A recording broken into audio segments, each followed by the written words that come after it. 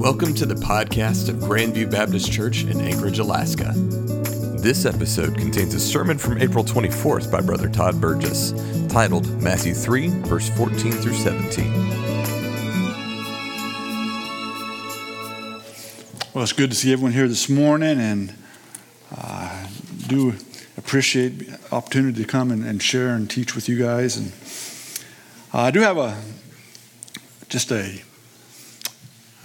verse that was brought to my attention last week by two ladies, and I do appreciate that very much. When someone wants to come and share God's word with me and how God had revealed some things to them, I'd made a statement that there weren't any lamb offerings for sin offerings, and there was a verse that two ladies brought to me, and I do appreciate it, that very clearly talked about a common person, and it's Leviticus 4, verse 32.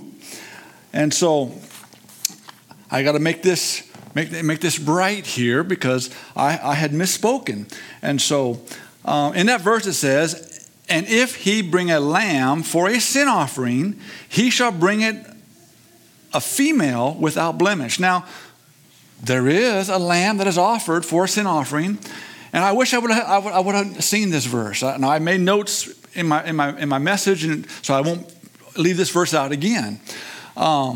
But it's important because this verse tells some very important things. One, this verse is for a common person could offer this if they choose to. Instead of a lamb, instead of a goat or something else, they could offer a lamb. It was not for a ruler. It was not for a Levite. It was not for a priest. They could not offer a lamb, but a common person could. And that's very interesting because when you think about the priests, the kings, what are we today? What was Jesus when he came? He's the priest king. And so it's very fitting that this verse is here because it says that they could not bring it, but a common person could. But it also had to be a female lamb without blemish, without spot.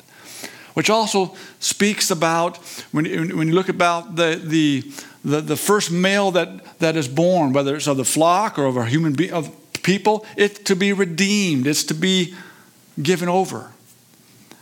And again, this all makes allusion here to that very God protecting that Lamb of God. And so I do appreciate the two ladies that brought this verse to my attention, and I have made note about that. And I've actually added it to my sermon. Should I ever preach that sermon again? Because that's very, very important. I appreciate that because if I ever get to the point to where I think I know it all, I need to stop being up here and need to go take a seat someplace.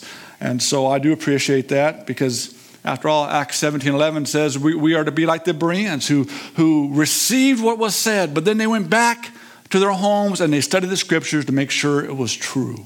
And that's what I'm hoping you guys are doing that. I know two ladies are. I hope the rest are. So, looking at today's message, though, again, I like to stand and when we read God's word publicly, just to have everyone stand to read that. We're going to be in Matthew 3, verses 4. I'm going to go back to 14, but 14 through 17. I know 14 won't be on the slide up there. But it says, "But John forbade him, saying, I have need to be baptized of thee, and comest thou unto me? And Jesus answered and said unto him, Suffer it to be so now. For thus it becometh us to fulfill all righteousness. Then he suffered him. And Jesus, when he was baptized, went up straightway out of the water, and lo, the heavens were opened unto him, and he saw the Spirit of God descending like a dove and lighting upon him. And lo, a voice from heaven saying, This is my beloved Son, in whom I am well pleased." Lord God, as we come before you, Father, as we open your word, may your Holy Spirit teach us. Because that's what your Holy Spirit does. He's our guide. He's our teacher. So teach us the truth, Lord, of what and why Jesus had to be baptized. For we pray this in the holy name of Jesus. Amen. Thank you. You may be seated. Now, John's initial reaction was that Jesus should be baptized in him, not John baptizing Jesus. And so Jesus here is clearly instructing John that this has to take place. John must baptize Jesus. And why? To fulfill all righteousness. Now, folks, that is a very, very important passage, a phrase there. And we're going to come back to that a couple times in this message. We need to understand what that refers to. You see, we can't miss what John was saying to Jesus. John was saying, Jesus, I'm the sinner. You're not. This baptism is all about a baptism of repentance from sin. You're not a sinner. There's nothing you need to repent of. Why should I be baptizing you? You should be baptizing me. See, we need to remember that John's baptism was just that. It symbolized the washing away of sin. And so, how does baptizing Jesus fulfill all righteousness? This is basically the question that John had and that Jesus was talking about. Well, first we need to look to see that Jesus, his baptism is the beginning of his public ministry.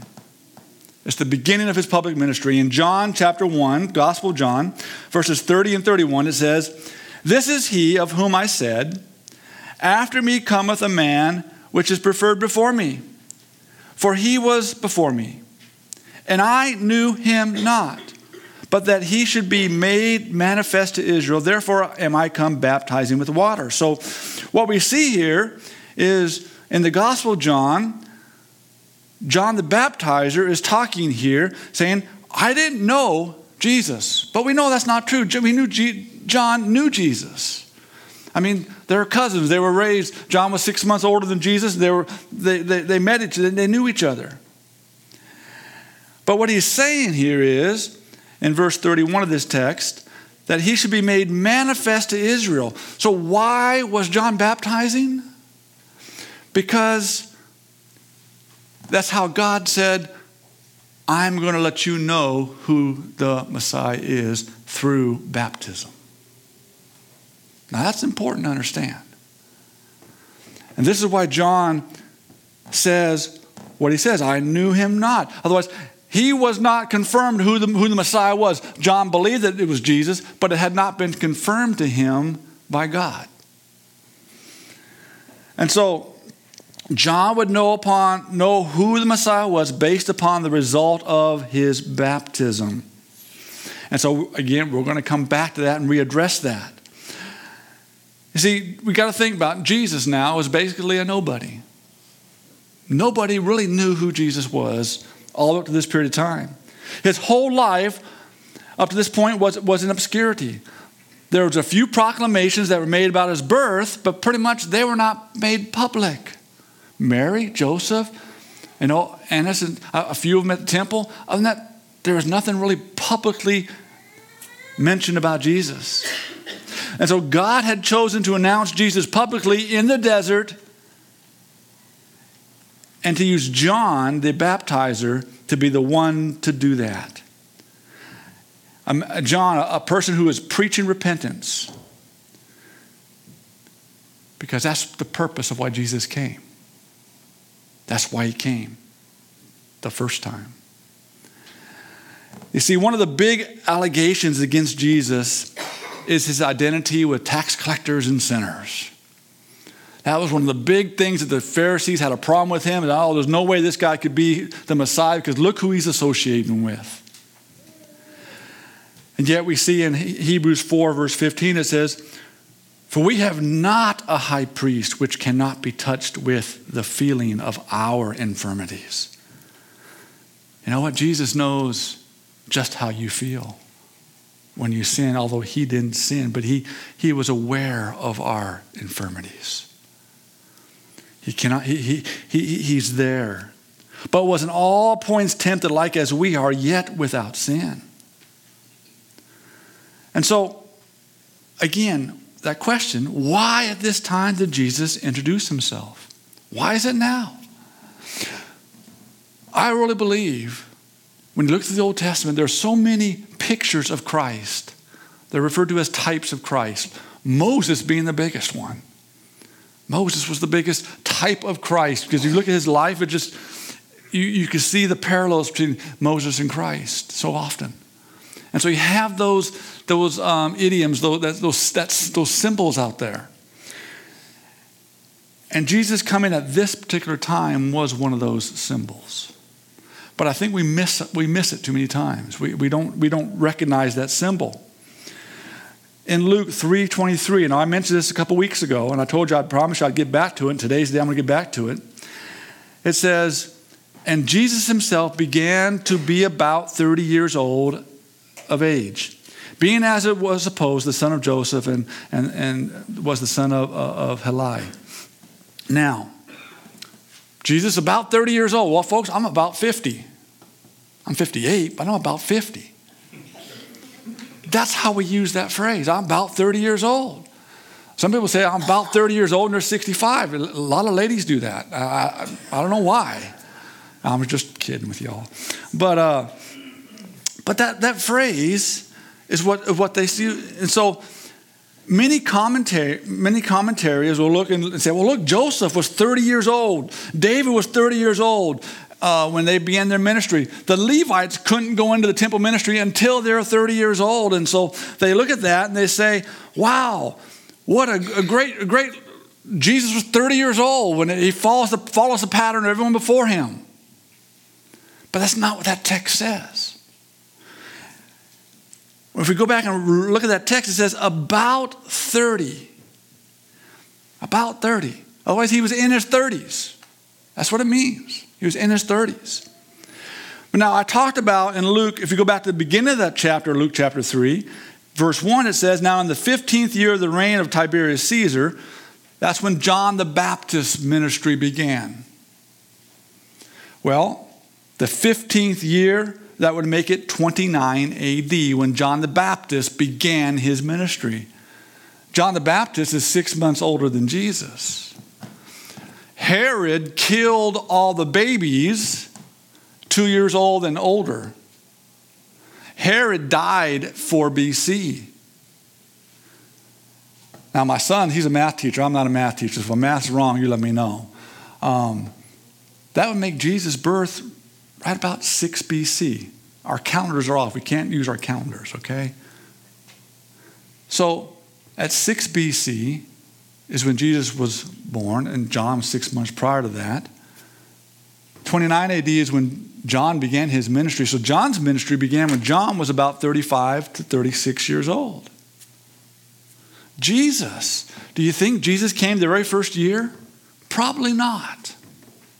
Because it's going to take John at least a year before the Pharisees and everyone starts coming to him and saying, hey, why are you doing these? Why are you who's authorizing you to baptize? Who's authorizing you to do all these things? It probably took John a year to gain a big enough following because, first of all, John never did any miracles. So the only reason the Pharisees would give him any attention is because he's baptizing more than they are, and that's going to take time. And so John was probably out there for a good year. So it's probably in the second year of John's ministry when Jesus came to John to be baptized, which would make Jesus about how old? Probably 37 years old, 36, 37 years old. Now, folks, that's very important. Very important. Especially when we look at idioms, types of Christs. Moses, when he presented himself to the nation of Israel as their Savior, how old was he the first time? 40 years old. And what did the people do? They rejected him. If Jesus was 36 and a half, 37 years old when he entered his ministry, how old was he when he was crucified? 40 years old. To me, that's a whole lot better picture. And what did the people do when he was 40 years old and he was crucified? They rejected him. Folks, we got to just really delve into scriptures, or we miss these pictures of Christ, these types of Christ. Go back to Moses again. Why was Moses not allowed to go in the promised land? Okay? He sinned, but it was more than that, because he had sinned before. He struck the rock instead of speaking to the rock. The Moses had already struck the rock prior, the first time. That was to picture Christ's death and burial. Speaking to the rock come forth, water come forth, was to demonstrate Christ's resurrection. And when he struck it, it ruined that typology, if you will. And God very much protects his symbolisms. And that's why Moses was not allowed to go in. Because that was more than just sin. That was Moses being disobedient to what God had planned. Now, so we have that taken care of. But that still doesn't answer the question of fulfill all righteousness. It answers the question as to, I believe, why Jesus chose now to come publicly view the ministry. But it doesn't answer the question of fulfill all righteousness. We find that in verses 16 and 17, where it says in our text, and Jesus, when he was baptized, went up straightway out of the water, and lo, the heavens were opened, and he saw the Spirit of God ascending like a dove and light upon him.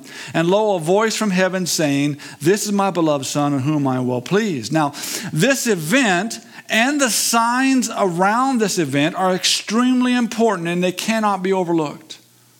Okay? And so, remember I've been reading out of Gospel of John chapter 1, verses 29, 30, and 31 so far? Well, we need to understand something about that particular passage of Scripture in John. Now, it's John himself. It's not the Apostle John. It's John the Baptizer is giving testimony himself in that passage of Scripture. And in verses 32 through 34 of John 1, it says this. And this is John the Baptizer speaking.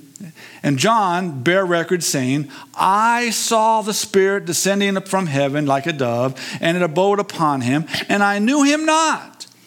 But he that sent me to baptize with water, the same said unto me, upon whom thou shalt see the Spirit descending and remaining upon, the same is he which baptizes with the Holy Ghost. And I saw and bear record that this is the Son of God. Now, this is John the Baptist giving testimony about what he saw at Jesus' baptism. So everything in Matthew chapter 3, verses 1 through 17, take place before the Gospel of John, chapter 1, verses 20, or whatever it was there, 17 through 34. It takes place before. Okay? And so John is giving a testimony about this. And so what did John say here in this 33rd verse? I knew him not. John did not know who the Messiah was. He believed it was Jesus, but it had not been confirmed to him. How was it going to be confirmed to John? By Jesus being baptized. Because that's what it says here. It says, but he that sent me. Now, who sent John to baptize? The Spirit of God. God did. Okay? And so the Spirit of God told John, you need to go baptize people, and I'll confirm who the Messiah is to you when you baptize the Messiah. Okay? And so that's why John was baptizing. The one who sent me to baptize with water, the same said to me, upon whom thou shalt see the Spirit descending and remaining upon, the same is he that baptizes with the Holy Spirit. And so John didn't know for certain who the Messiah was until he witnessed the Spirit of God descending upon him at his baptism. And then John is saying it was the next day that John referred to Jesus as the Lamb of God. That whole phrase, the Lamb of God, everything we've been talking about in chapter 3 about the Lamb of God, it was the next day, John 1:29, the next day John seeth Jesus coming unto him and said, behold the Lamb of God which taketh away the sin of the world.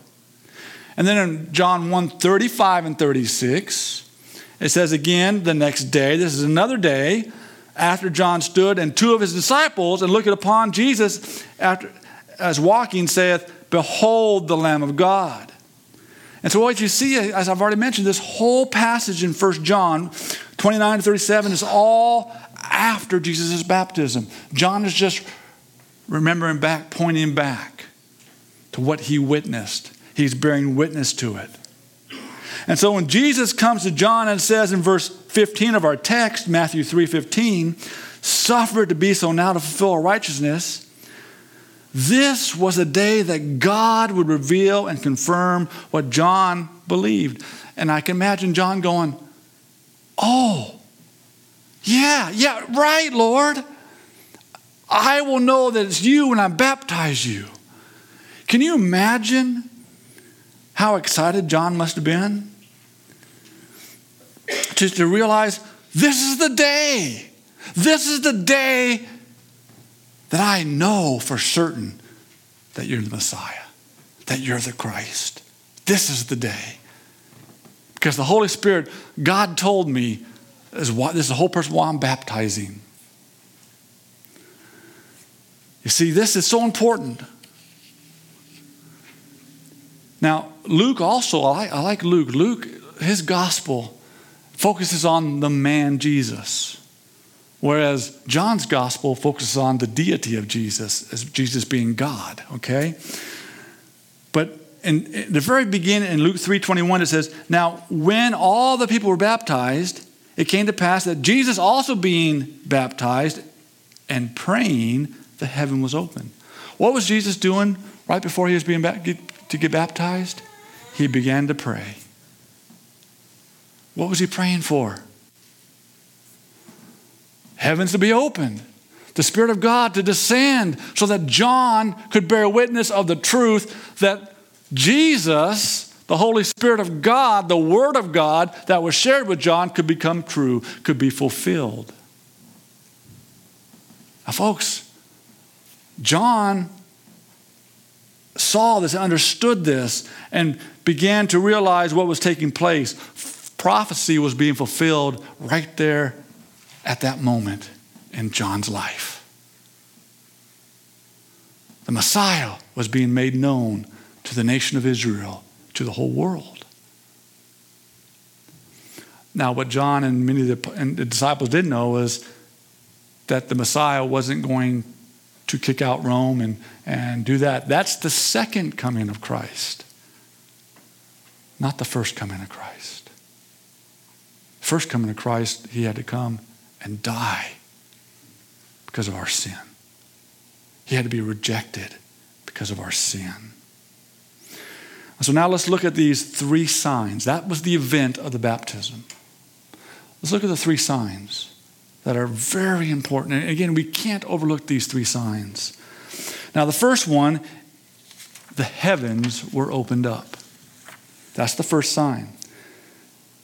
Now, this is the heaven where God dwells.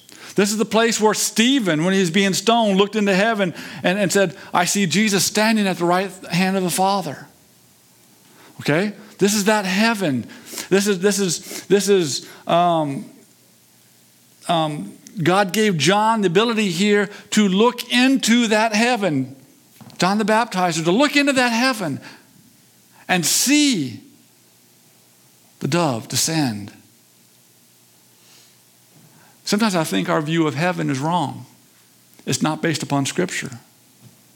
My personal view, which I believe is supported by Scripture, is heaven, where God dwells, is very close to us. We just can't see it. I think it's as close as you look out and you see the moon, see all the details of the moon. That's how clearly, if we can see heaven. Because think about this. When Paul had his vision into the third heaven, he didn't go anywhere. His eyes were just opened. When Peter, James, and John at the triumphal entry, not the triumphal entry, but at the transfiguration, all of a sudden saw Moses and Elijah standing beside Jesus, their eyes were just opened. You see, we being human beings When God created us, he created us in his image, but he didn't create us like the angels he created. Okay? There's a difference. He limited us to where we can only see 3 dimensions. We can conceive of a 4th, but we only see 3. Yet science has proven there's probably 10 plus dimensions out there that we can't see, but God does. When our eyes are opened, we can. When we're in our heavenly bodies, we'll see it all. I believe heaven is very, very close. We just can't see it. Except for these glimpses when God opens people's eyes.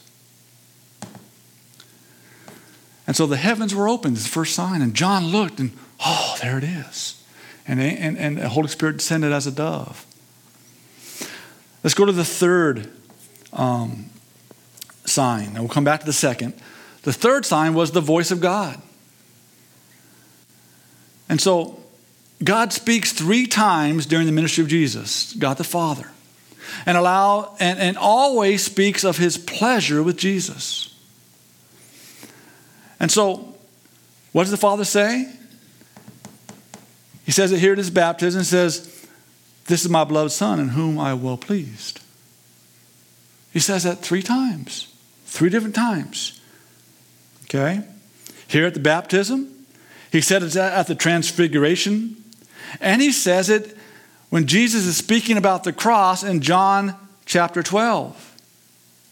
And so what links these 3 events together? The death of Jesus Christ. Jesus said, "I always do those things that please the Father." He said that in John 12. I always do those things that please the Father. Wow, I wish I could say that. Don't you wish you could say that? You see,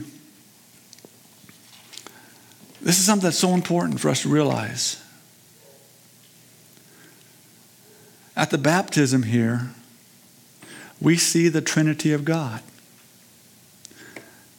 The Son is there, Jesus, as the servant. In fact, that's the Son's role in the Trinity of God, as the servant. We see the Holy Spirit there, descending as a dove. What's the Holy Spirit's role? He's there as the guide, the teacher. And then we see the Father there, the voice out of heaven. And what's the Father there for? He's there as the authority. The authority. See, that's how the Trinity of God functions. That's how the Trinity functioned in the Old Testament. That's how the Trinity functions in the New Testament. That's how the Trinity of God is going to function throughout eternity. Where do we fit into that? Jesus is our priest king, and what are we? We're priest kings also. We're to be servants also. Following the directions of the Holy Spirit, our guide, our teacher, and obeying the authority of the Father. Being obedient, hopefully doing everything the Father says to do. So that one day we will hear those good words, "Well done, thy good and faithful servant." But that brings us to this last point. This last sign that was there. And it's, why did the Spirit descend in the form of a dove? See, normally the symbol of the dove is an idiom representing peace in secular society. It does. But if that's all we look at, we miss the bigger picture. To the Jew, it is the cheapest offering in the Levitical law for sin. Mary and Joseph could only afford 2 turtle doves. That's because the wise men hadn't come yet. It was 2 years later they came. So separate those pictures when it comes to the nativity scene. And so if you want to find out the importance of the dove, you have to go back where the first time the Bible mentions a dove. And again, I mentioned this is the law of first mention. Where's the time the dove is first mentioned? It's in Genesis chapter 8, verses 8 to 12. And I want to focus on verse 11. And it says, and the dove came into him, this is into Noah, in the evening, and lo, in her mouth was an olive leaf plucked off. So Noah knew, get this, that the waters were abated from off the earth. And so here the dove with the olive leaf symbolizes that God's judgment has come to an end. God's judgment, now what judgment was dealing with Noah? God's wrath was poured out in Noah's day. And just Noah and his family were saved, and two of all the animals, and 7 of the clean. But his wrath was poured out. And the dove says, my wrath is done. My judgment of that generation is done. And God even confirmed it later on with a rainbow. That he'd never, ever destroy the earth like that again. Now he'll destroy it by fire, but not by water.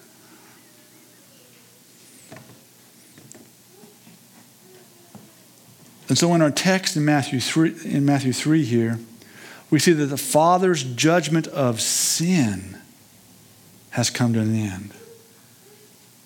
Remember I talked about it's necessary for all righteousness to be fulfilled? This is where it happens.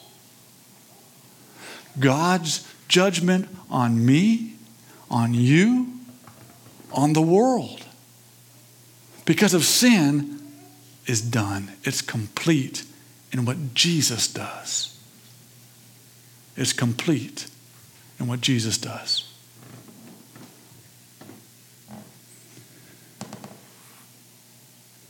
And that's what's so important. This is why Jesus told John it's necessary for all righteousness to be fulfilled. You see, Jesus understood the purpose of his first coming, something his disciples didn't understand, something John didn't understand, was not to deliver Rome, but it was to deliver us from sin. And so the Father's pleasure in the Son is because the Son was always willing to be the sacrifice for all mankind's sin. And in doing so, fulfilled the Father's judgment on our sin, where Jesus became our justification. These last 4 messages have all been about the real plan of salvation, right? The real plan of salvation is you have to recognize God's judgment before you can receive his justification. That's important. If a person does not recognize they are a sinner, born that way from birth, they cannot be saved until they recognize they're sinners. Because they've got to repent of their sin. And then accept what Jesus did for them on the cross. That's what's so important. And so, because of what Jesus has done, we can now enter into the Father's throne room. We do that hopefully when we're praying. We enter into his throne room.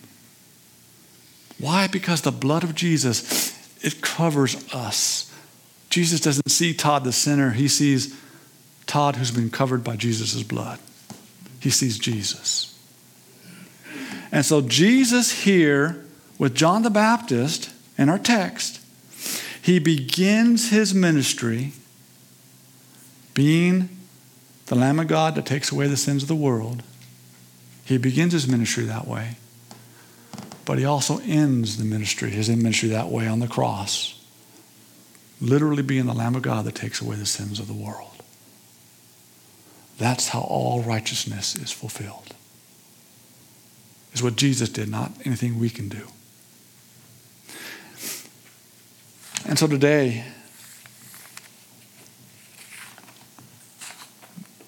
do you know Jesus?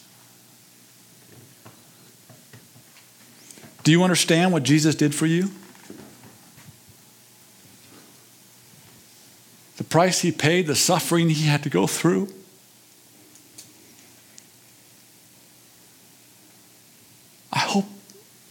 You do. But if there's not a time in your life where the Holy Spirit of God convicted you of your sin and you recognize that you need Jesus because you're a sinner, today could be that day. You know, the Bible is very clear. The Bible says that it's God's will that all people get saved. But at the same time, God knows all people won't be saved. Some will choose instead to go to hell. But it's their choice. See, this is that conflict between, God's all power and man's choice. I don't know how that works, but God does, and it's good with him, so it's good with me.